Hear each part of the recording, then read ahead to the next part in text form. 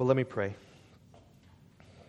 Father, I need you, your Spirit, to come and to stir both in my heart, to encourage my heart with your word, and just the words I would have to say, also with just infusing your truth into the lives of people and into their hearts. So God, we need your mercy and your grace on this.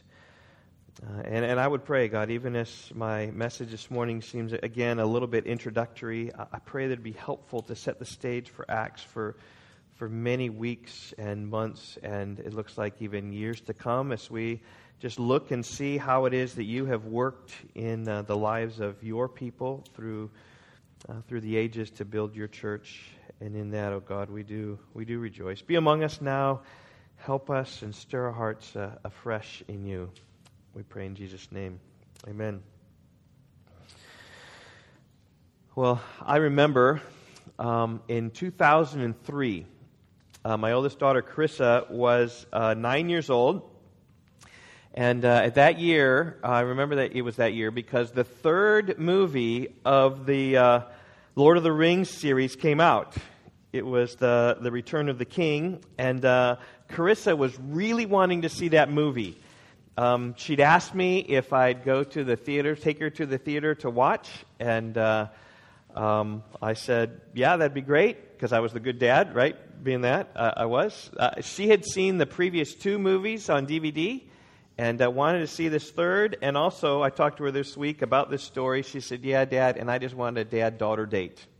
And so I didn't know that perspective coming from a 9-year-old, but that was helpful for me to learn. She just initiated that. We did that together.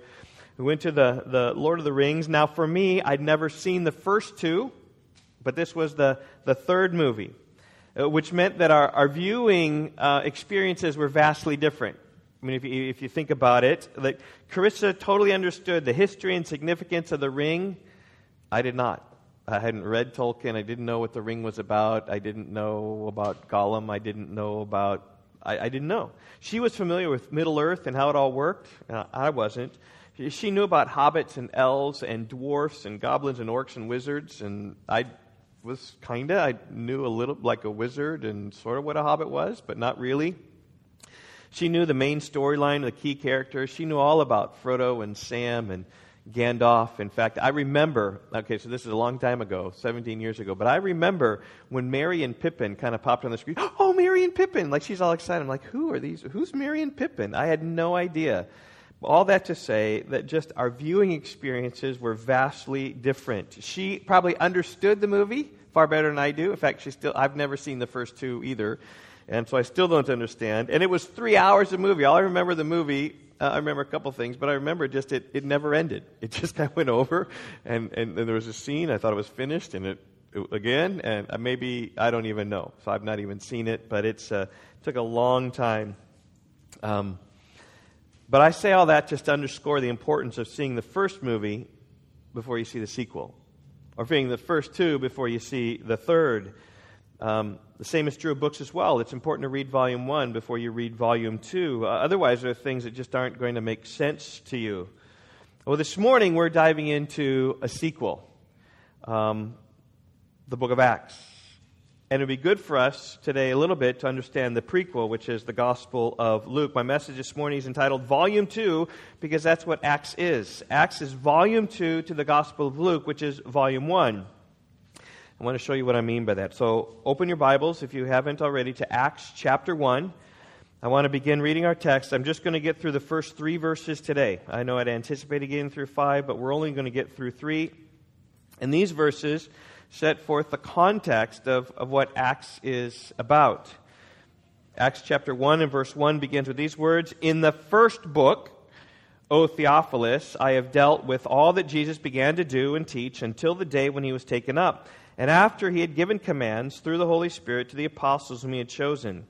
He presented himself alive to them after sufferings by many proofs, appearing to them during 40 days and speaking about the kingdom of God." Now, the first few words here of Acts were presented with the fact that Acts is a sequel. We see there in verse 1 that says, in the first book.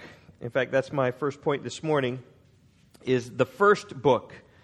Look at Acts 1 again. Right? In the first book, O Theophilus, I have dealt with all that Jesus began to do and teach. And that is, right, there is this book written before Acts that Luke calls the first book. And this verse, if you don't know anything, brings up a lot of questions. Like, what book is he talking about? Who's Theophilus? In fact, who is even writing this? And some of these questions are really answered at the beginning of the Gospel of Luke. So you can keep your finger here, whatever, and turn back to Luke. We're going to look at the prologue to Luke, the first 4 verses, which have some similar words that we read here in Acts chapter 1, because it's the same writer writing to the same person, really with the same purpose. Luke chapter 1 and verses 1 through 4 read this. Inasmuch as many have undertaken to compile a narrative of the things that have been accomplished among us, just as those who from the beginning were eyewitnesses and ministers of the word have delivered them to us, it seemed good to me also, having followed all things closely for some time past, to write an orderly account for you, most excellent Theophilus, that you may have certainty concerning the things that you have been taught. This is Luke's introduction to his first book that he wrote, and he wrote it to a man named Theophilus. This is what we call the Gospel of Luke. And Luke, in these 4 verses, are basically saying this, is that lots of people have made an effort to write down and record what happened during the days of Jesus.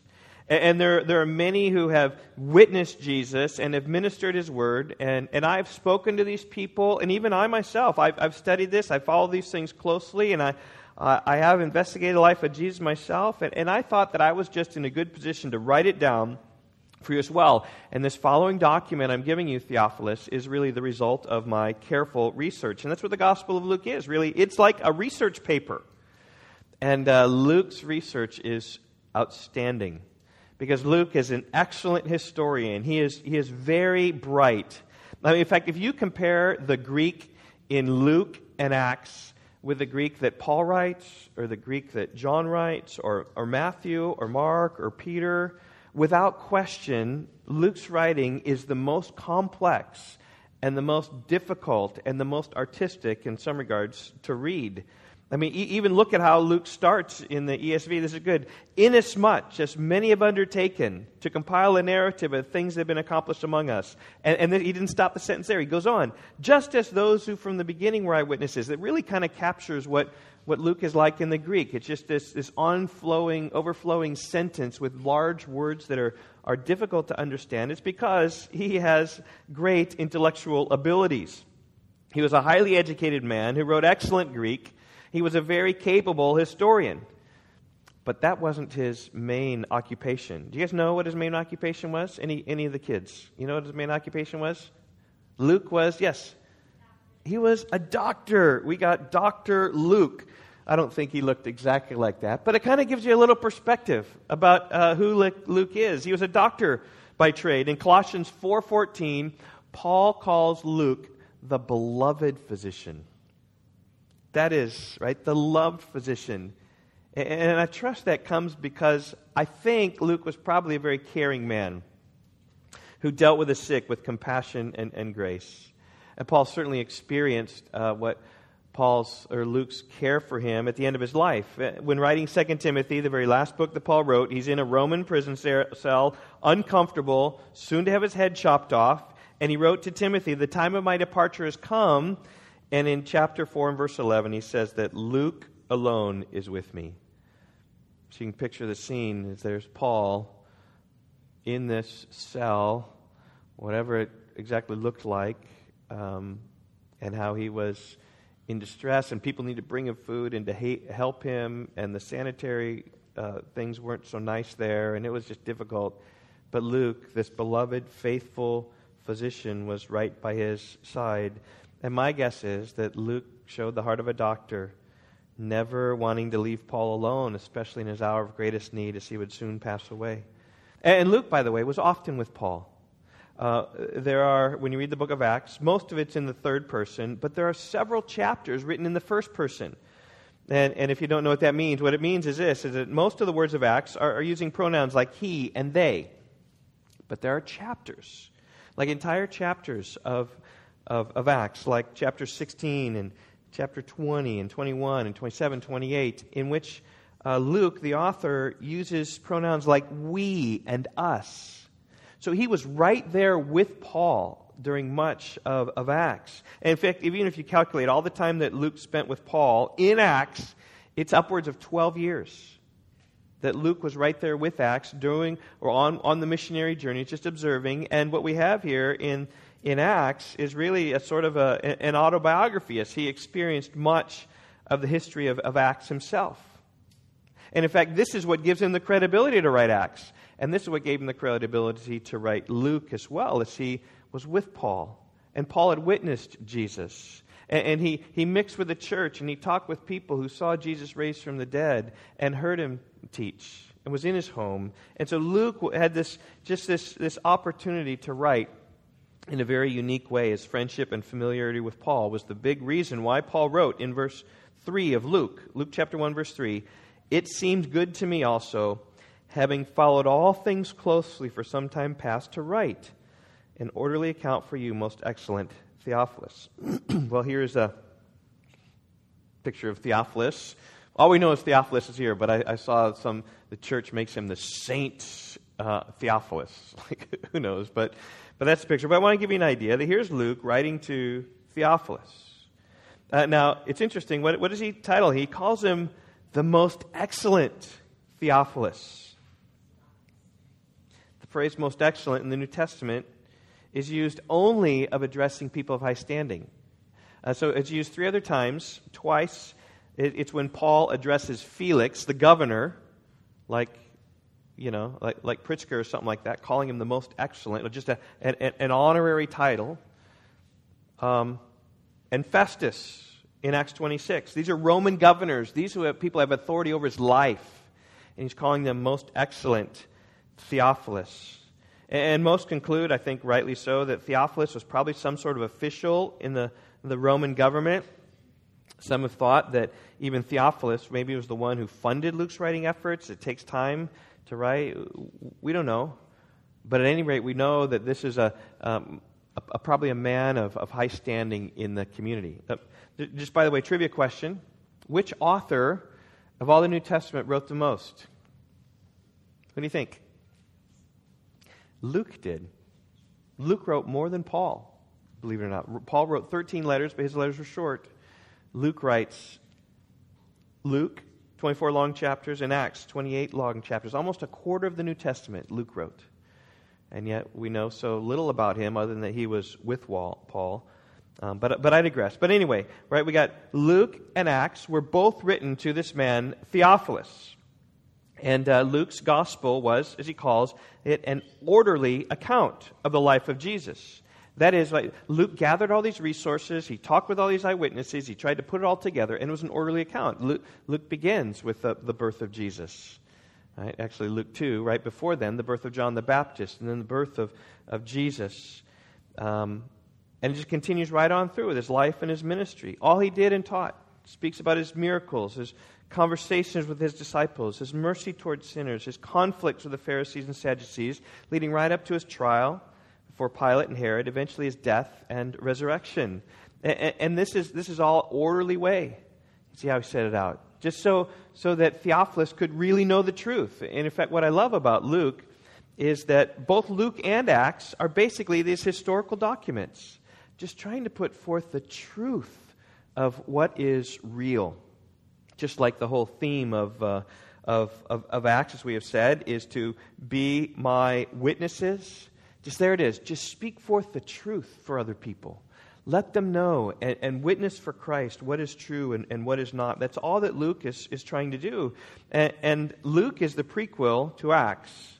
Luke is volume 1, Acts is volume 2, and you really can't understand volume 2 until you understand volume 1. Now, the good news for us today is that most, if not all of us, have a good grasp of Luke. Maybe not Luke in its true message or understanding or all the details, but we know enough, right? Because much of the same materials in Matthew and Mark, I've preached through both those books here at Rock Valley Bible Church, but we're familiar with the story of Jesus, with the life of Jesus, right? They're told in Sunday school. We just got all these stories. Maybe they're not in our mind all set together, but we understand that, and we know that he was born of a virgin in Bethlehem.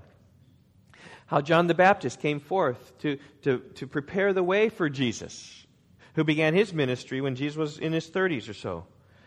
We know that Jesus loved sinners, and the sinners loved him, and he gave them hope. And we know that he was hated by the religious establishment because he was a threat to their security. We know that Jesus went about proclaiming good news to the poor and liberty to captives. We know that he gave sight to the blind and set at liberty all those who are oppressed. We know the parables that he taught, like the sower and the seed, or the good Samaritan, or the prodigal son, or the persistent widow, or the Pharisee and the publican. We know the principles he taught, like the special place of children in his kingdom, like the importance of heart religion, rather than just mere external religion, like the requirements of being a disciple, that it costs us all self-denial and taking up our cross. We know his attitudes, how he wept for Jerusalem, and we know his sufferings, how he suffered and died on the cross for our sins. We know his resurrection, how he rose from the dead. And he gave orders to his disciples. Luke 24, verse 46. He ordered his disciples that repentance and forgiveness of sins should be proclaimed in his name to all nations. We're familiar with that, but that really is the message that we proclaim, right? Repent and turn from your sins and trust in Christ, and you receive forgiveness of sins from God. That's the gospel we preach. It's the gospel all of us, right? Turn from your sins. Trust in Jesus who alone can forgive.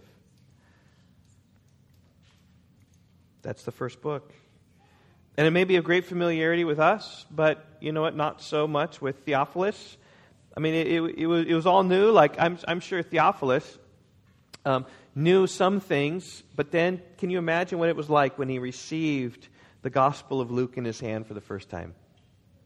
And he got to read for himself clearly what exactly happened during the days of Jesus. And then having read that, and then waiting, and then having the opportunity, the second volume sits in his hands. A little bit like Carissa when the first 2 DVDs come out, and then you're just waiting for that third movie to come out because you really want to watch it. And here he gets this. That's his anticipation of his copy of the book of Acts.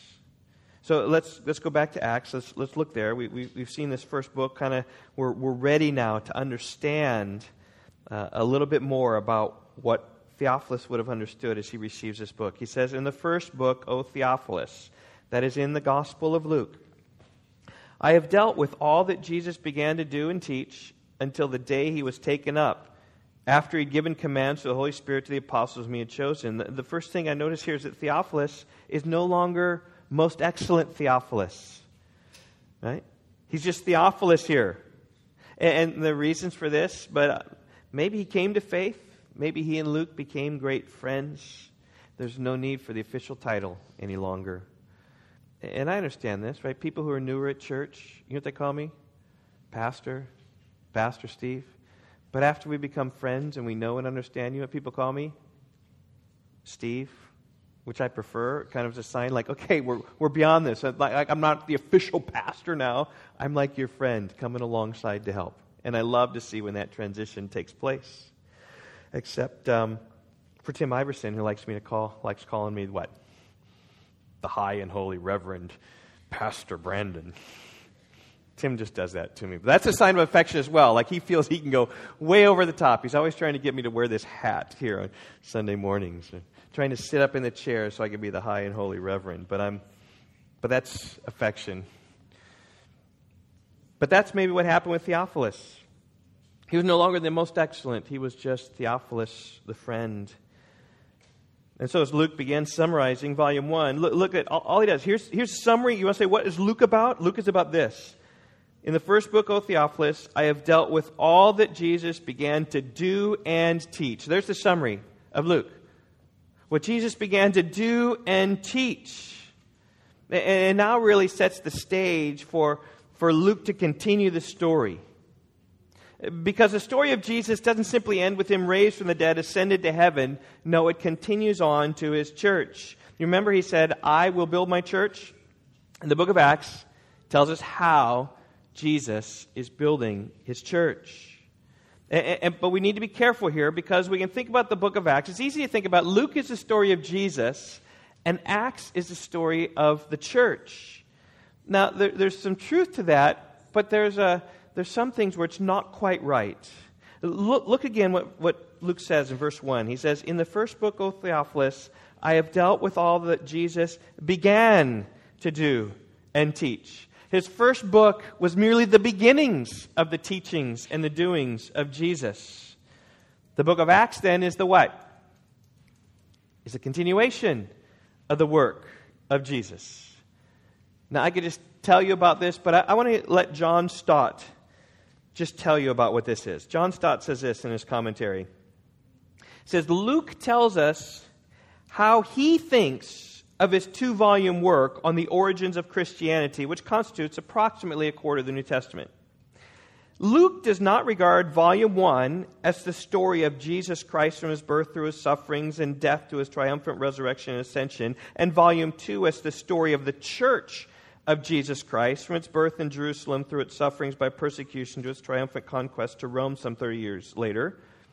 For the contrasting parallel he draws between the 2 volumes is not between Christ and his church, but between 2 stages of the ministry of the same book. In his former book, he has written about all that Jesus began to do and teach until the day he was taken up to heaven, since he was a powerful in word and deed before God and all the people. In his second book, Stott says, he implies that he will write about what Jesus continued to do and teach after his ascension, especially through the apostles whose sermons and authenticating signs and wonders Luke will faithfully record. Thus, Jesus' ministry on earth, exercised personally and publicly, was followed by his ministry in heaven, exercised through his Holy Spirit and apostles. Moreover, the watershed between the two was the ascension, which we'll look at tonight, Lord willing, outside in a Bible study, and we will look at next Sunday morning. But Stott says this, not only did the ascension conclude Luke's first book, chapter 24 of Luke, and introduce his second, we see in chapter 1 and verse 9 about him ascending into heaven, but it terminated Jesus' earthly ministry and inaugurated his heavenly ministry. So you see, Luke and Acts, they kind of go like this. What's here in the middle is the ascension. This is his earthly ministry with his disciples. This is his heavenly ministry. And the ascension is when he leaves his earthly ministry to be in heaven, then to send forth the Holy Spirit, his ministry through the Holy Spirit and his apostles. That's how Jesus sees the second volume of Luke. Remember last week how I talked about titles? Like, how would you title this book? Most all of our Bibles call it the Acts of the Apostles. As I mentioned last week, the Apostles mention only the Apostles by name, and then only really 3 of them they follow through, Peter and James and Paul, and Peter and James are kind of in the first, but mostly Peter in the first half of Acts and Paul in the second half, so maybe it's Acts of Peter and Paul might be better. And yet it fails, actually the Apostles fails to give divine credit to the fact that it's really the Holy Spirit that's over and over and over again seen working in and through the Apostles. So a better title I gave last week was the Acts of the Holy Spirit. And yet, though, today, right, in verse 1, we see the role that Jesus plays in the book, because Acts is all about what Jesus continued to do through his apostles. And so here's John Stott's, here's what he says. The most accurate, though cumbersome title, then, which does justice to Luke's own statement in verses 1 and 2, would be something like this. I think this is a great title of the book of Acts. The continuing words and deeds of Jesus by his Spirit through his apostles. The continuing words and deeds of Jesus, that's Luke is all about what Jesus began to do and teach. Luke is about what he continues to do and teach. By his Spirit, there's the Holy Spirit aspect of that, then through his apostles, the people on earth who accomplish that. Now, for us, Acts will do just fine. But when we do Acts, that's what we're thinking about. The continuing works and deeds of Jesus by his Spirit through his apostles. Well, there's my first point. We find it in verses 1 and 2, the first book. And in verse 3, let's look at my second point, which I'm just calling 40 days. We find this in verse 3. He presented himself alive to them after his suffering by many proofs, appearing to them during 40 days and speaking about the kingdom of God.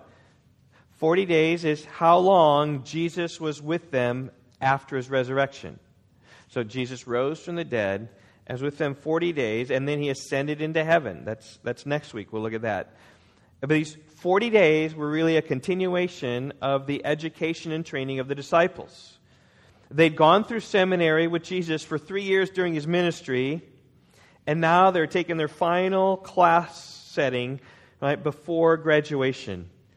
And you see what the title of the class they took during this time? Does anyone see that? Anyone? What's the title of the class they took during this time?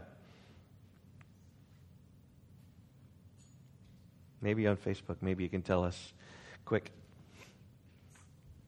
What is it? What class they take? What? Okay, let me read it. He presented himself alive to them after his sufferings by many proofs, appearing to them during 40 days and speaking about the kingdom of God. What was the class they took? It was about what? The kingdom of God. So for 40 days, his discussion with them was about the kingdom of God. And we might just kind of go over that, just, okay, the kingdom of God. No, but this is crucial. This is crucial what he's talking about here, because this phrase plays a crucial role in the book of Acts, because Acts is all about God's kingdom here upon earth and what it looks like now in this time. And the book of Acts begins with Jesus teaching his disciples what this kingdom on earth will be like. He's teaching about how the church plays into that role and how God is sovereignly reigning over that. It begins here with teaching about the kingdom of God. You know that the book of Acts ends talking about the kingdom of God? Look, you can go to chapter 28. There was Paul in house arrest in Rome. It says Paul lived there 2 whole years, his own expense, and welcomed all who came to him, proclaiming the kingdom of God and teaching about the Lord Jesus Christ with all boldness, without hindrance. And it's significant if the kingdom of God is the prominent theme that Jesus is teaching at the beginning, and if Paul at the end is proclaiming the kingdom of God, what begins and ends is crucial to understanding, just bookending the book of Acts, if you will. And sprinkled throughout the book of Acts is the kingdom of God, is mentioned. It's a summary of what is proclaimed. Luke summarized the ministry of Philip when he writes this. He says, Acts 8, verse 12. But when they believed Philip as he preached the good news about the kingdom of God, in the name of Jesus Christ, they were baptized, both men and women. When Philip was preaching, he was preaching about the kingdom of God. Or when Luke summarizes Paul's ministry in Ephesus, he writes this, Luke 19, verse 8. And he entered the synagogue and for 3 months spoke boldly, reasoning and persuading them about the kingdom of God. It was the kingdom of God that was his theme. And speaking to the Ephesian elders, Paul even says, and now behold, I know that none of you among whom I have gone about proclaiming the kingdom will see my face again. It's this kingdom, this kingdom of God that's being proclaimed. And the Jews and the disciples were in need of understanding this kingdom, which was a bit different in other ages. I mean, just think about the Old Testament. The Old Testament kingdom of God looked different upon the earth than the church does today, right? I mean, the Old Testament is more like an ordinary earthly kingdom. Israel, Judah, they were countries under the reign of a king. They had laws, they had military, they had customs. Taxes supported the religious activity of the temple. Like taxes supported their religion because there was this kingdom. Laws were in place to compel worship. In fact, this week, so my devotional reading took me into 2 Chronicles, and I was reading 2 Chronicles 15, which records about how Asa brought reform to Judah at the word of Ahaziah or Amaziah, the prophet who'd come. I forget his name. But here's what Asa did. When the prophet came to him, Asa put away the detestable idols from all the land of Judah. Then he gathered Judah together in Jerusalem, where they sacrificed 700 oxen and 7,000 sheep. Here it is, 2 Chronicles 15:12. And they entered into a covenant to seek the Lord, the God of their fathers, with all their heart and with all their soul. Just national repentance, the king proclaiming that, hey, we can do this because that's the kingdom of the Old Testament. And they also covenanted, check this out, 1 Chronicles 15, verse 13. And they also covenanted, I think this is 2 Chronicles, that whoever would not seek the Lord, the God of Israel, should be put to death, whether young or old or men to women. If you'd not seek the Lord in the kingdom of Israel, you'd be put to death. man or woman, young or old. I hope you would still live. And all Israel, 2 Chronicles 15:14, all Israel rejoiced with the oath, with shouting and trumpets and horns. In other words, they were rejoicing in this. They promised as a nation, everyone to worship the Lord. That's how kingdoms worked in the Old Testament. That's how Israel was. That's how Judah was. So the king who's sovereign, who could enact. That'd be a little bit equivalent today, the Sharia law, right? Where you have in the Quran Muslims, right, saying we want to push this upon all people. You got to keep this law. That's what kingdom looked like in the Old Testament. But today the kingdom of God is different. We're not a physical kingdom today with kings and laws and requirements to obey the Lord. And even then, with Israel, there was changing them because they'd been conquered. They didn't have a king. They were brought to exile and they'd come back, but they were under the Roman tyranny. And so they knew there was no king, no binding upon people. They had no real authority. They couldn't punish people with death during the days of Jesus. That's why Jesus was brought to Pilate to be executed. They didn't have authority to execute anybody. So here the Jews wanted this kingdom, like where they could have a king, an earthly king, and rule over and have all the laws, have everybody Jewish there and demand worship. They wanted that. And Jesus said He's the Messiah. He's coming to establish His kingdom. And yet they didn't understand the type of kingdom He was coming to establish. When standing before Pilate at His trial, Jesus said, "My kingdom is not of this world." And it's a different sort of kingdom. And they said, "If my kingdom were of this world, my servants would have been fighting, that I might be delivered over to the Jews. But my kingdom is not from this world. I don't need to fight on the physical realm." And that's why Paul even said our weapons are not of this world, right? Not flesh and blood, but against the principalities, against the spiritual forces of wickedness, right? We have a spiritual kingdom in which we are in today. And Jesus spent 40 days with them, teaching them in this classroom the nature of the kingdom with His disciples. It's not a spiritual kingdom. It's not a physical kingdom. It's a spiritual kingdom where Jesus rules and reigns from heaven. And in the spiritual kingdom, people love the king. And people serve the king willingly with renewed hearts and minds. And He's not forcing people to serve the king. They want to go their own way, He lets them go His own way. We're going to see that in Acts chapter 14. Previous generations, He let them go their own way. Acts chapter 17. Just pursue after your gods, go. But God has created the world that people should grope for Him and they should long for Him. And the people in His kingdom come willingly and lovingly. And that's what Jesus is trying to teach. And we see in the book of Acts about how the church comes in and how it's the church. It's the spiritual church. And we even see in the book of Acts how it's not just Israel, but it's Gentiles as well. And the apostles didn't quite understand this so well. After 40 days, they learned only a little. But the kingdom was on their mind. Look at chapter 1 and verse 6.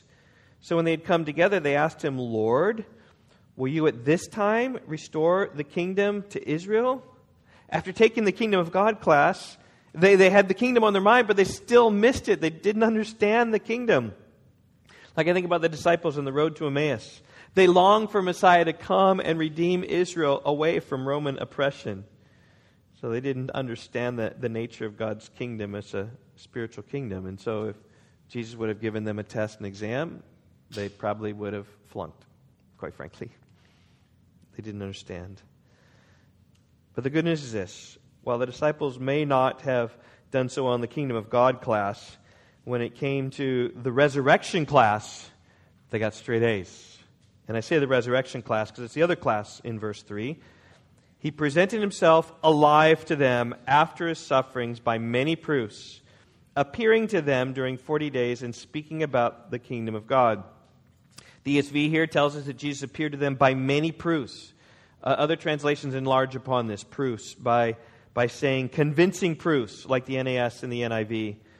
Or the King James version say many infallible proofs. Right? The idea is that Jesus appeared to them after His resurrection. Without a doubt, He was the same Jesus who had died and lived with them before and was raised from the dead. He talked with them. Mere fact that there was a teacher talking to them and eating with them. They saw Him eat. He wasn't some spirit. He wasn't some phantom. It wasn't imagination in their mind. And He lived with them for 40 days. And all you need to do with these proofs is just look at the gospel accounts. You'll see the many times that Jesus appears to the disciples. In Matthew 28, He appeared to the women at the tomb. And then later, John says that he appeared to Mary Magdalene alone. And then he appeared to the two men on the road to Emmaus. Luke 24 speaks about that. And then he appeared to Peter in Jerusalem. Luke 24 again is speaking about that. Then later, 10 of the disciples, he appeared to them. Remember, Thomas wasn't with them, and Thomas was doubting and said, well, only if I can put my fingers in his side, right? Only if I can touch him, then I'll believe it. And then later, he appeared to the 11 with Thomas, and he said, here, touch me. I'm real. I'm flesh and blood. And there was another time when he was in Galilee, and he appeared to the 11 disciples there. And there's some times when they were fishing in Galilee as well, when Jesus appeared to them there. And then that's just 8 different accounts in the Gospels that have been written down. I'm sure there were many times. 40 days, he was with them 40 days. We just have 8 different things in the Gospels. And in 1 Corinthians 15, Paul tells about Jesus appeared to even 500 people at one time. And then even to James. And then even to Paul. Listen to what Paul says. For I delivered to you as of first importance what I also received, that Christ died for our sins according to the Scriptures, and that he was buried, and then was raised on the third day according to the Scriptures. And then he appeared to Cephas, and then to the 12. And then he appeared to more than 500 brothers at one time, most of whom are still alive, though some have fallen asleep. Then he appeared to James, then to all the apostles, and last of all, as to one untimely born, he appeared to me also. When he says appeared to 500, the idea is they're mostly still alive. You can talk to them. Go find who appeared to Jesus. Go talk to them and just see whether he was really alive. And so these convincing proofs were totally sufficient to convince the disciples that Jesus had indeed risen from the dead. And all you need to do is just trace their preaching. Their preaching is much more about the resurrection than it is about the kingdom of God. It is about the kingdom of God. It is about how Jesus works. But you just trace through, you read Acts looking for it. And I'd encourage you, just in next weeks and months when you do that, just circle any time you see that Jesus raised from the dead or God raised him up. You'd be amazed to see how many times the apostles are just speaking of his resurrection. Again, just witnessing to the fact of what they'd seen and heard. Peter preached the resurrection in Acts chapter 2 on the day of Pentecost. After they raised the lame man, and there's questions about that, like how this man was walking again. Peter preached the resurrection. And when he stood before the religious leaders who told them not to preach, Peter preached what? The resurrection. And what do you think Peter preached to Cornelius when he went down there to Caesarea? What do you think he preached? He preached the resurrection. What do you think Paul preached when he was in the church of Antioch and they asked him if he had any word for the brethren? What did he preach? He preached the resurrection. And in Thessalonica, in Acts chapter 17, and in Athens, in Acts chapter 17, he preaches the resurrection. When he gave testimony before Felix and Festus and Agrippa, and in Acts 22 through 26, he spoke about the resurrection, Jesus risen from the dead. He really saw him. He proclaimed the resurrection in Acts 23 when standing before the Pharisees and Sadducees. And what's Paul doing? What's Peter doing? They're merely being witnesses to all that they had seen and heard. And that really is the lesson for us this morning. We may not understand the kingdom of God. By the way, it's a huge topic in Scripture. Perhaps even the overarching topic and understanding about God has always had his kingdom. Established it in the garden, but Adam and Eve failed, so he cast them out of it. And then eventually, even as he was king over the earth, people rejected him and ruled him. And then he says, I'm going to be a king with Abraham, and built him up to be a great nation. And then they rejected him. They want an earthly king. But there will be a day when Jesus reigns and rules. Right? That's the Revelation 19. Alleluia, alleluia. For the Lord God omnipotent, what? He reigneth. He's the king. He's going to sit as king above all things. It is the overarching theme of Scripture, I would even say, is the kingdom of God, how God redeems his people to establish them in his kingdom. And it's complex and it's difficult. And you may not understand it deeply. That's okay. But we need to understand and embrace the resurrection. That's not so hard. A dead man raised again. It may be tough to believe because dead men just don't raise from the dead. But the God-man, Jesus, raised from the dead. And it's central to our faith. And this is core to our faith. Certainly the cross is central and significant because there that Jesus paid for our sins. But we look to the cross only because the resurrection vindicated the crucifixion on the cross. The fact that Jesus reversed death upon the cross. So we can look to the cross only because we assume the resurrection, that he is alive. It's the only thing that validates the resurrection. And that's what Volume 1 really teaches us. It is about the resurrection. It's about the cross, about Jesus and who he was. He raised from the dead. And Volume 2 now is going to teach us about these apostles who saw that resurrection and embraced it and brought it into their lives, convinced of that resurrection, and took that message really to the world. And so I just challenge you, even as we think about being my witness in the book of Acts, I'm praying for you all constantly that as you have opportunities to speak, that you would take those opportunities, to walk through those opportunities, and just tell people what you've experienced in Jesus. And as you do, even this week, I just encourage you to really think about the resurrection and how crucial the resurrection is. And again, our picture there, we got the resurrection in the forefront, the empty tomb. As it goes off into the villages and off into the cities, we need to tell others of the resurrection from the dead. So let me pray. Father, I just would pray as we start here in Volume 2, what Volume 2 is about, and we're going to see over and over and over again of Jesus being resurrected and raised and proclaimed, and you did your mighty work through that message. I delivered to you as of first importance the gospel that Christ died for our sins, he was buried, and that he was raised on the third day according to the Scriptures. And then he appeared to all these disciples, and how the disciples were merely witnesses of Jesus.